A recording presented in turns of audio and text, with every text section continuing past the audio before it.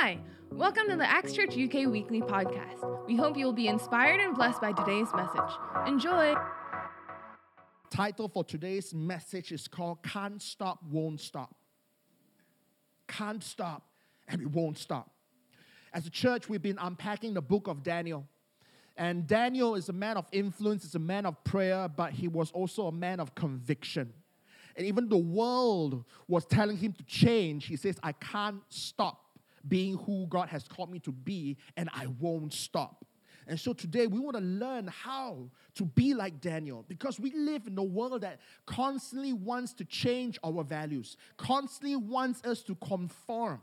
And one of the biggest struggles as Christians is to be in the world but not of the world. It feels like the longer we are in the world, the more the world wants us to be like it. And it's so tempting to want to be of the world, but that is not God's command for us. So today we want to learn how we too can be like Daniel, so that we can say, God, no matter what the world throws at me, I won't stop and I can't stop. Amen? So if you have your Bibles, would you turn with me to Daniel chapter 1?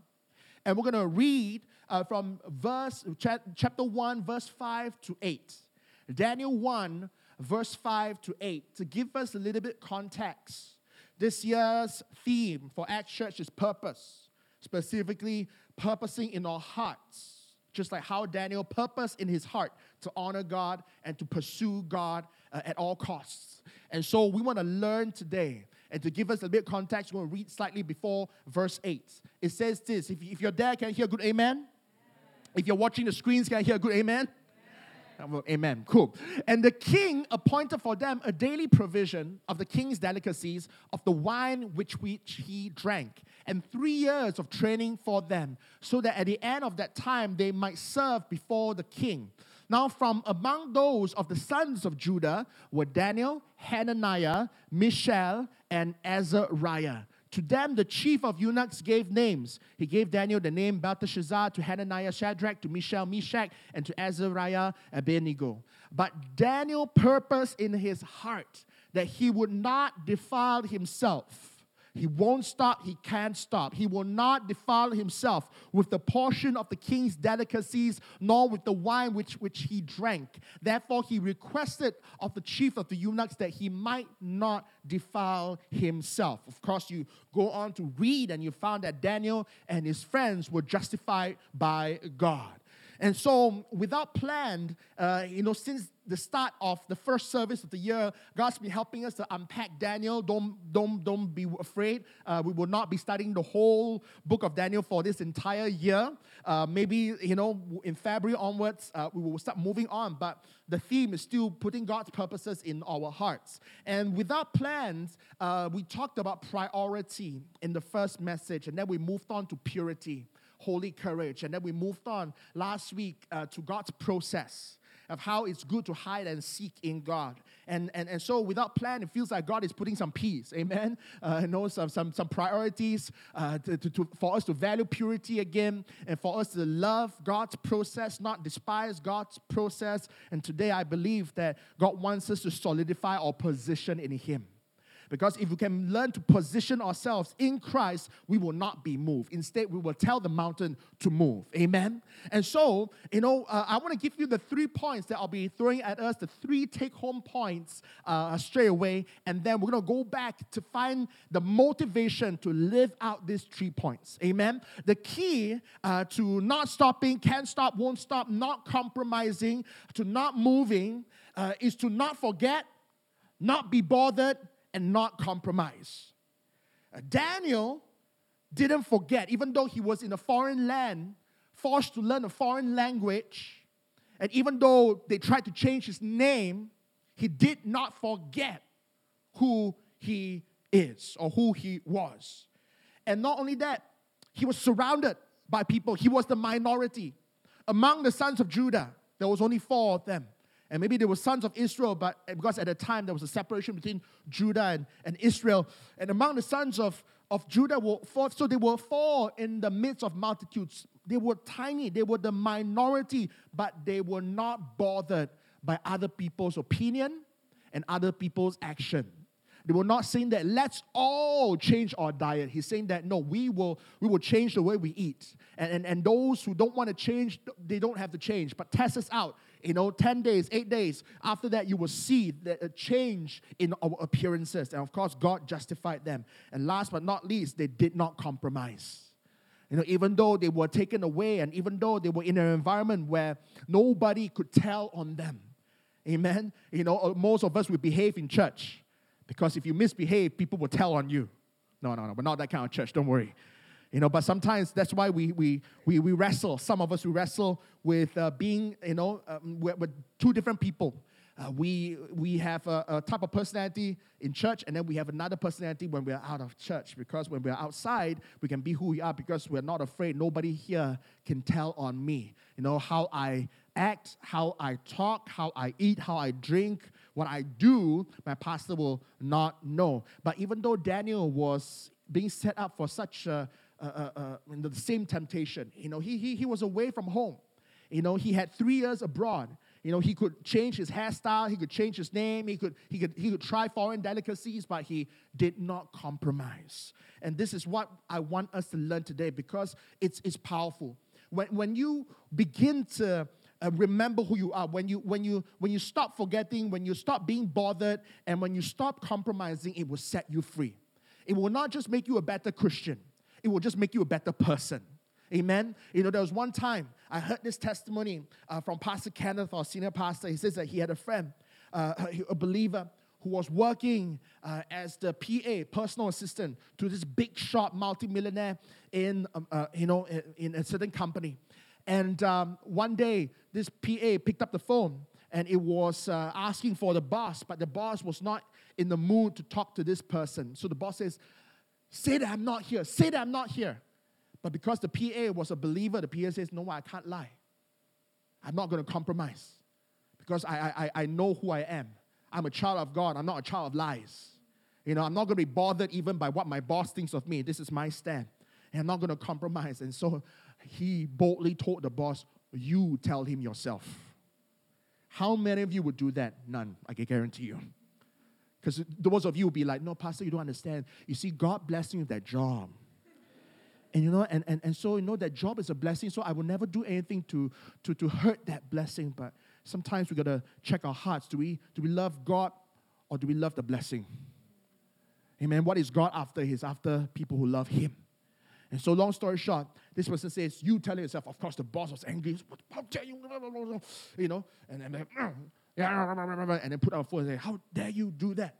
Huh? Don't you know who I am? Don't you know who writes your checks?" And then this person, because he knows who he is, because he doesn't care, and he will not compromise, he says, "This boss, if I can lie for you, I can lie to you. And which one do you want? A PA who will lie to you, or a PA who will always tell you the truth?" From that moment, this boss looked at this PA differently.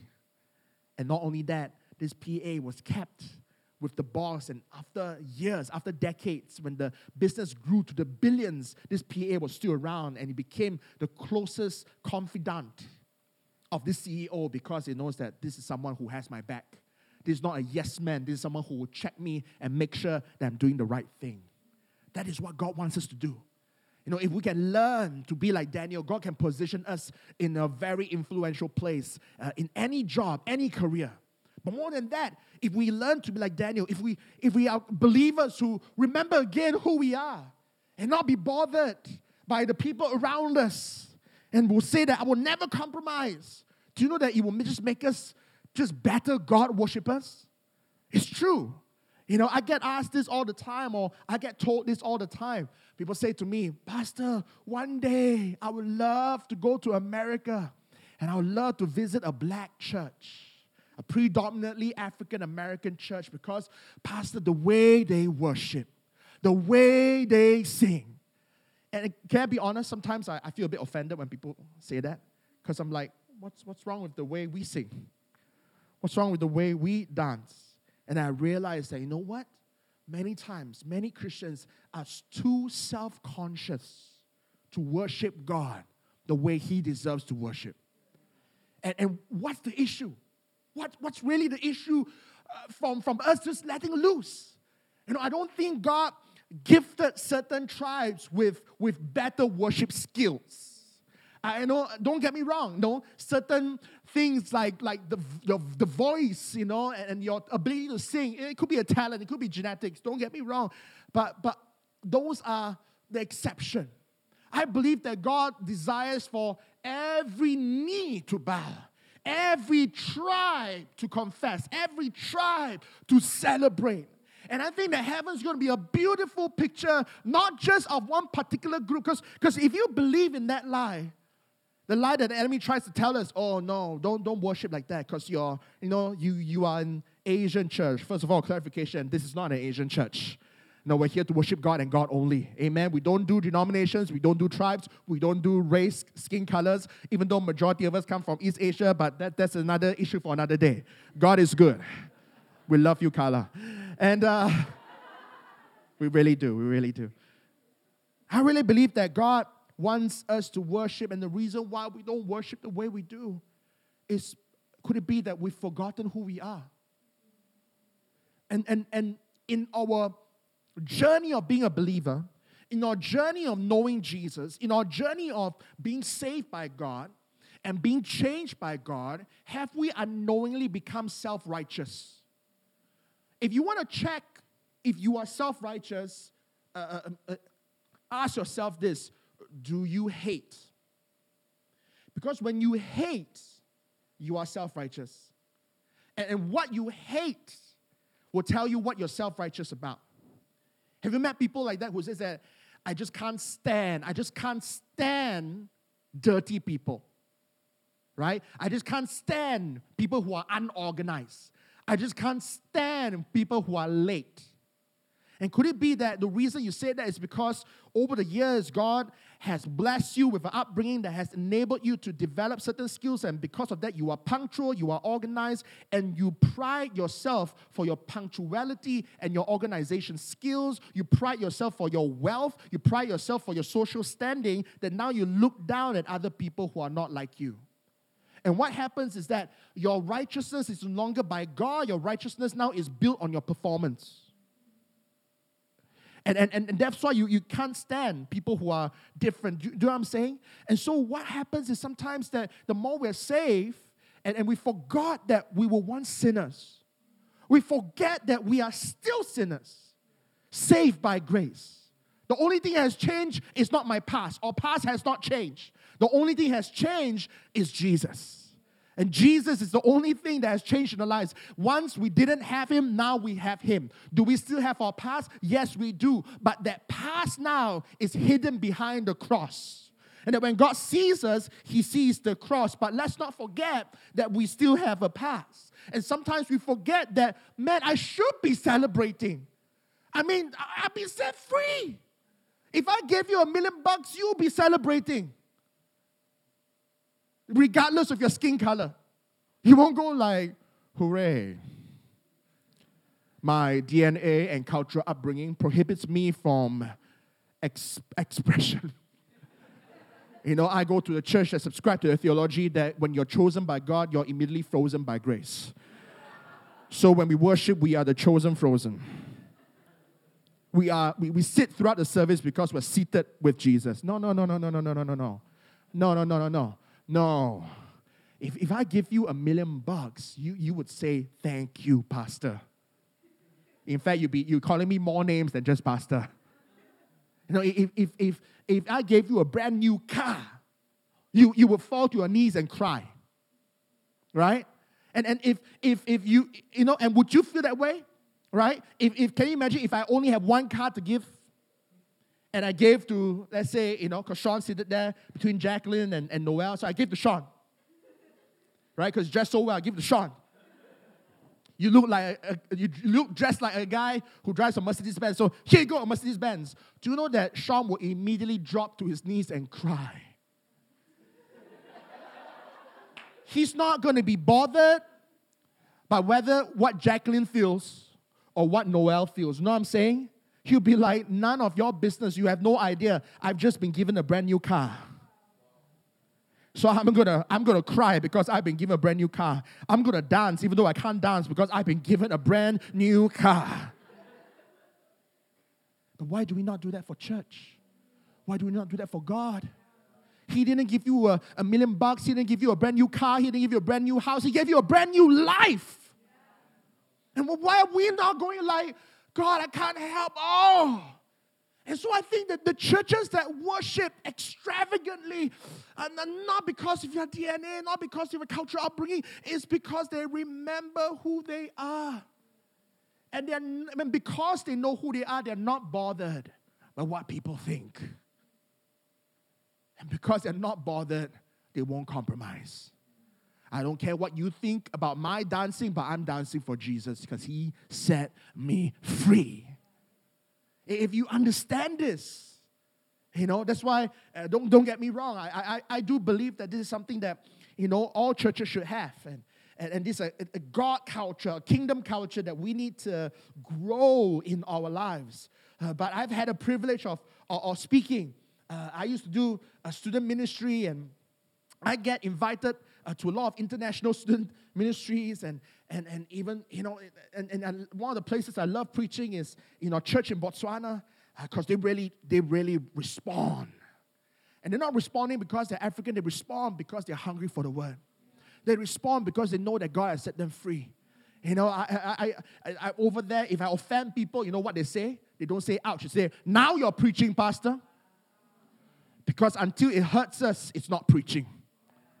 Man, it makes me want to preach another half an hour, man. But don't worry, I'm not going to preach another half an hour. Okay? And so, how do we, build our position in Christ? How do we be like Daniel? Well, it helps if we learn to surround ourselves with people that will check us, with people who will challenge us, with people who will remind us.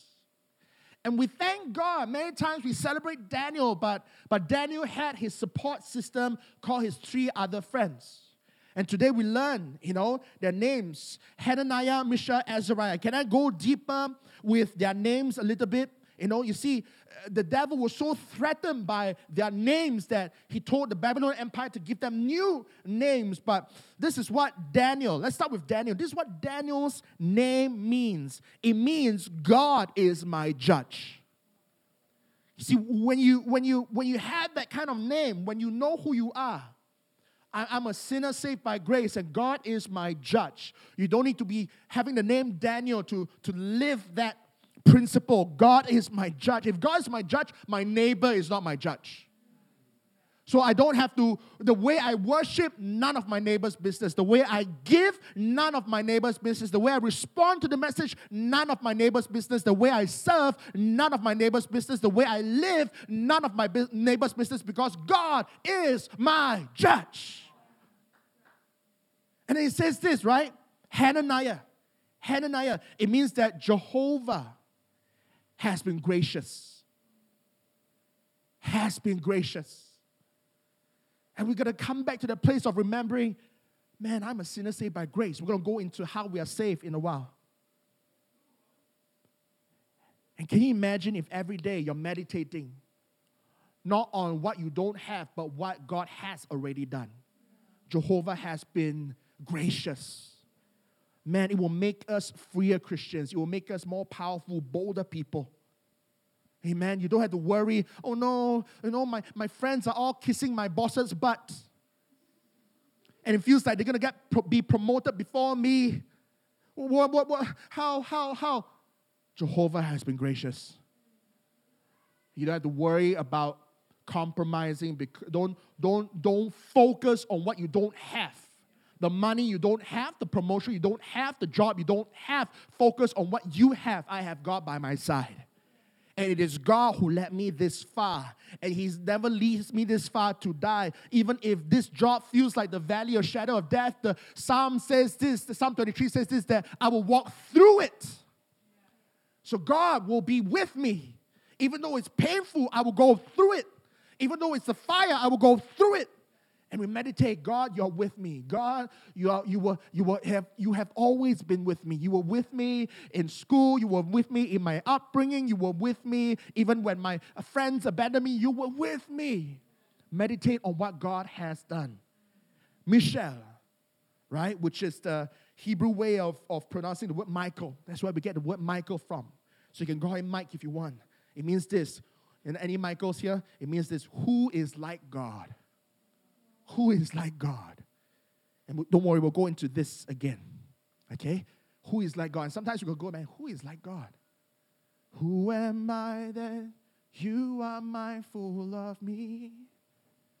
That you love me when I call. How many glad that when you call God, He doesn't put you on hold?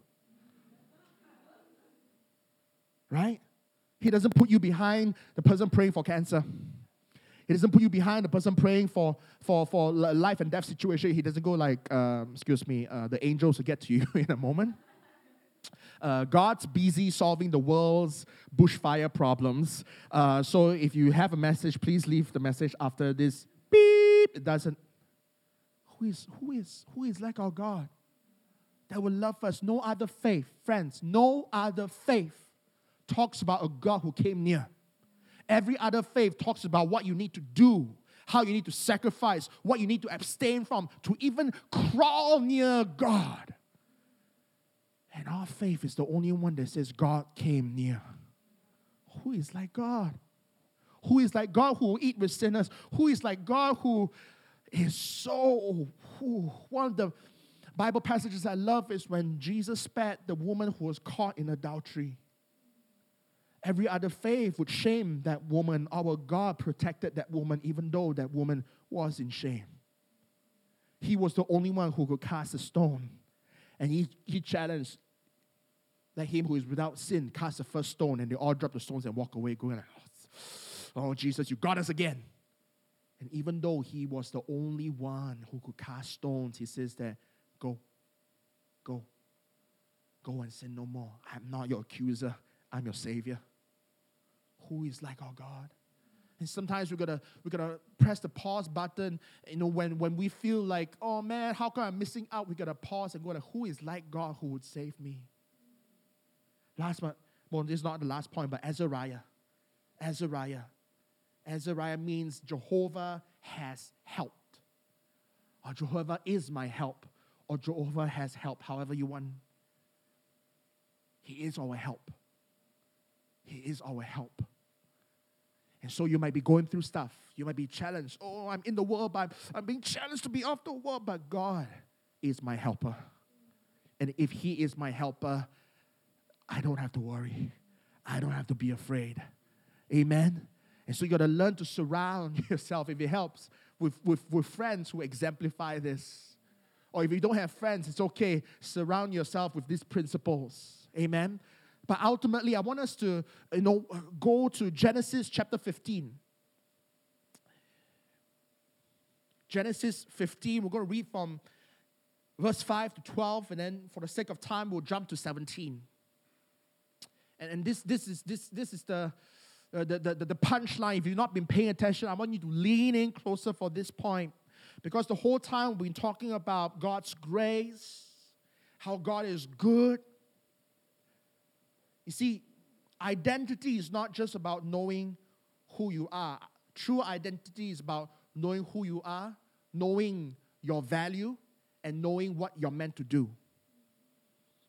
And in Christ Jesus, we find all these three. We know who we are, sinners saved by grace. We know how valuable we are, that God would die for our sins, and we know what we're meant to do, to go to the ends of the earth and tell the good news to everyone.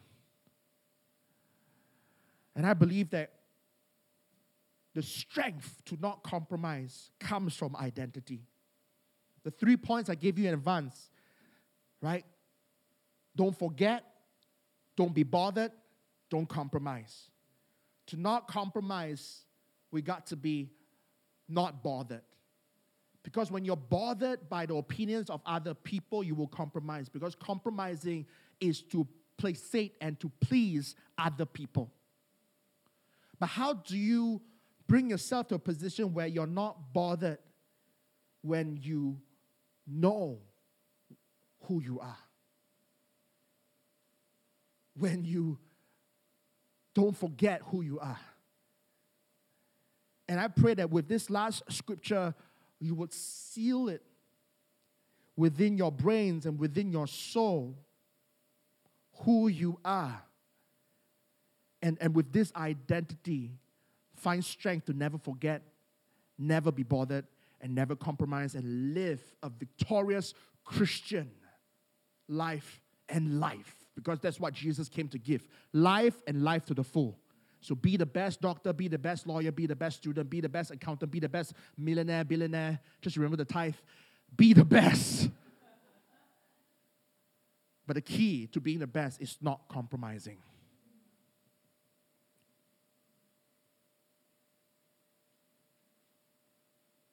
To not compromise means to be integrous. To be integrous means to do the right thing, even when it's not easy. It means to keep a promise unto God, to be good and faithful regardless of the situations that puts us in. The key to keeping promises is in understanding the God we serve, who himself is a promise keeper. And so the scripture about to read can be a bit deeper, I'm going to warn you, but I will do my best to explain it. But this is the birth of the covenant. We always say that we have a covenant with God. We say that we are no longer slaves to the old covenant. We have a new covenant in Jesus. The New Testament, the new covenant. We're living in the new covenant. No longer the sacrificial system, but right now the God-given system of mercy and grace. And this is the beginning, the origins of it. Let's read. Right? This is God talking to Abraham. Then God brought Abraham outside and said, look now towards the heaven, count the stars if you're able to number them. And he said to them, so shall your descendants be. And we, through Jesus Christ, number among them. And he believed in the Lord, and he accounted it to him for righteousness. And because he believed in God, that God would do it, he wasn't looking at the stars, he was looking at God. God, you will do it. God says that, wow, because you believe, you are righteous. And this is where we say that Abraham, the father of faith, because of faith, God credited to him his righteousness. Then he said to him, I am the Lord who brought you out of the Ur of the Chaldeans to give you this land to inherit it. So God is promising him descendants and a land, a promised land. And he said, Lord God, how shall I know that I will inherit? So he said to him, bring me a 3-year-old heifer, a 3-year-old female goat, a 3-year-old ram, a turtle dove, and a young pigeon. Then he brought all these things to him and cut them in two down the middle and placed each piece opposite the other. But he did not cut the birds in two. And when the vultures came down on the carcasses, Abraham drove them away. Now when the sun was going down, a deep sleep fell upon Abraham. And behold, horror and great darkness fell upon him. Let's flesh out for the sake of time. Go to verse 17. And before you read it, let me just explain. So a covenant is an ancient form of contract. Today we call it a contract. In the ancient world, they call it a covenant because there was no court systems. So this was an ancient way of promise keeping. This is what they would do. If party A wants to make a deal with party B, let's say for example, like, hey, sell me, okay, maybe I won't use the word sell. Hey, I have a son, you have a daughter. So when your daughter is of age, promise that you would give your daughter, no matter how my son looks like, you will give your daughter to my son in marriage. Can we enter into a contract, right? And don't come at me and says that, oh, so archaic is a different time, okay? And we can have a conversation about that after that. And so what happens is that people say, okay, sure, because it's a future deal. So let's there was no paper, so they can't write on it. They can't shake on it. So let's bleed on it. So they would say, let's agree to take animals and, let's split them in half. All right? for the sake of illustration, I have chill. I wish. Okay, but since we're seated here, divided into two sides, so that's what God did. God would this was something that wasn't just God did with people. This was what people did with people. All right, take the animal, split them in half the body this side, half the body this side, and this aisle right in the middle, right, that you walk through. It will be, of course, covered with blood, because when you split an animal in half, blood comes out, right? And blood covers this. And what they would do, and this is an unfair system, they would therefore next go to the social standing of party A and party B. Who was richer? Who was more trustworthy? Who came from a better background?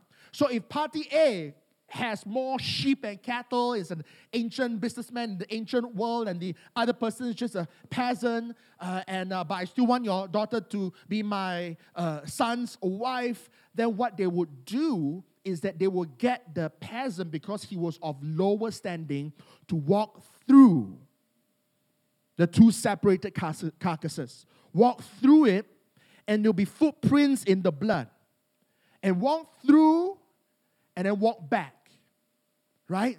And so ancient contracts was a bloody business. And what they were saying is this, that because I'm of the lower standing, if I fail to meet this deal, if I fail to keep this promise by walking through it, I'm consenting, may it be done to me. May I be split in half, like how these animals have been split in half. So you can imagine when God says, Abraham, I'm going to multiply your descendants like the stars in the heaven. I'm going to give you a promised land. God, how can I know that this will happen? Let's make a covenant. And I can imagine Abraham must be thinking, I have to walk through it. And if I fail to honor God, if I fail to keep my promises to God, I might as well kiss my descendants goodbye. I might as well kiss my promised land goodbye, because Abraham, as we know, he had an issue with fear. And out of fear, he would tell lies, white lies or black lies, whatever you call it, it's a lie. And he knew he was a broken person. He knew, oh no, this is an unfair contract. I'll never be able to live up. I'm going to mess up. Oh no. But he did it anyway. But hold on, when I say he did it, I mean he prepared the ingredients for the contract anyway. And this is what happened, right? Let's go back to verse 12 for a little bit. And now, right, when the sun was going down, a deep sleep fell upon Abraham. Do you know that it was God who caused this deep sleep? So God is saying that Abraham was going to make a contract. Prepare. And when it came time to fulfill the contract, God made Abraham sleep. And then let's jump to verse 17. And it came to pass when the sun went down and it was dark, that behold, there appeared a smoking oven and a burning torch that passed between those pieces. The smoking oven and the burning torch, I know you're thinking cooking, smoking oven, fire alarm. No. An oven was a fireplace. It means in ancient world, it's described as a mighty flame. And so what happened was that there was a burning torch, and a torch is light, right? So what happened was, I think Moses, who wrote Genesis, was trying his best to describe that what essentially happened was huge fire and blinding light walked through those pieces. We understand that as God because in verse 18, I didn't give it to Toby, but don't worry. Verse 18, go back and read it. It says, it starts with, and on that day, the Lord made a covenant with Abraham. So what does this mean? Okay, very quickly, I'll explain this. God, who is the more esteemed party of the contract, walked through the pieces because he knew of Abraham's brokenness. He knew that Abraham was not able to fulfill the promise. So God says that, so I will fulfill the promise. And if And so what happens is this. So I will walk through the promise, and I forgot to tell you how one more very unfair thing about the contract is that it's very unfair, right? The lower party who walks through it, if he fails, may he be split in half. May he be cursed. And in the event the rich person changes his mind, do you know that the rich person has an exclusion clause? He can get out of it. And when he gets out of it, may the poorer person be cursed and split in half. So basically, it's unfair. The rich person is saying that let's enter contract, and no matter what, I'm having your daughter. Even if I change my mind, sucks to be you. But what God did, He walked through it. And it means this. God is saying that if I, God, fail to fulfill these promises, may I be split in half. And may I bleed as punishment. But if you fail to fulfill the promise, may I be split in half, and may I bleed for this promise. And of course we know humanity is broken. And not only that, thousands of years later, when Jesus came, what did Jesus come to do? He came not only to seal this covenant, but He came to fulfill our part of the covenant.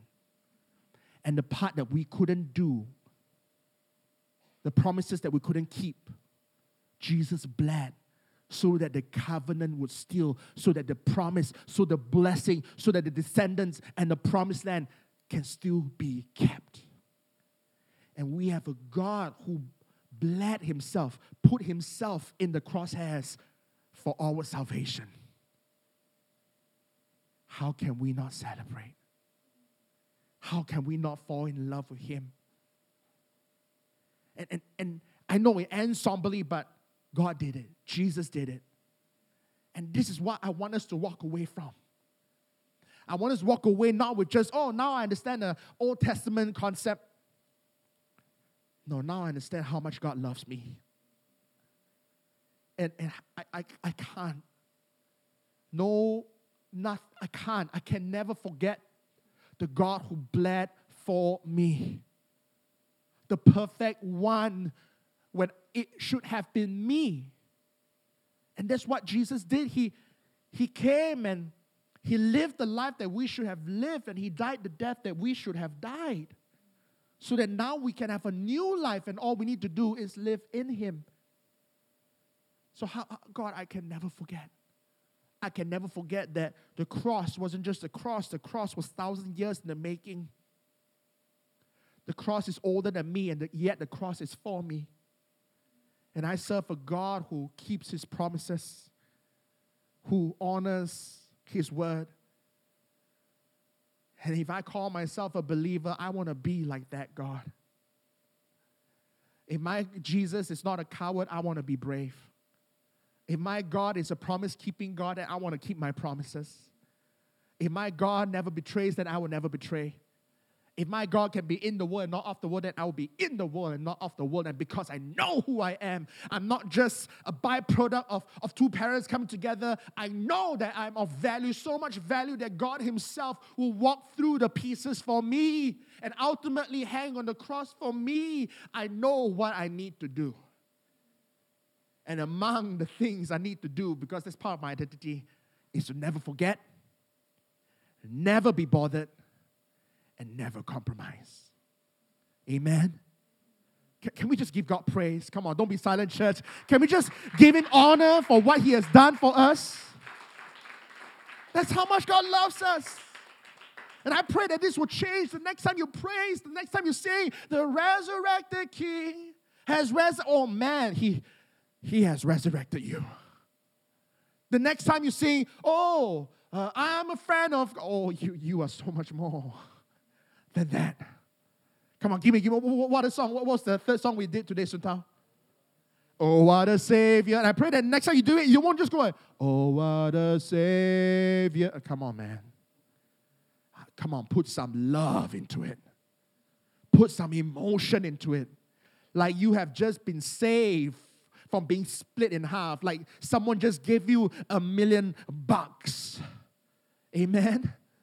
And let's begin to live for God. If you've been touched by today's message and would like to invite Jesus into your life, why don't you join me in saying this prayer? Lord Jesus, thank you for paying the ultimate price for my sins by dying on the cross for me. I receive your love and forgiveness and eternal life by faith. Come into my heart and life and be my Lord and my Savior. Fill me with your Holy Spirit. In Jesus' name, amen. Thanks for tuning in today. We hope that you've been blessed by today's message. For more information about Acts, you can check out www.actschurch.uk. God bless.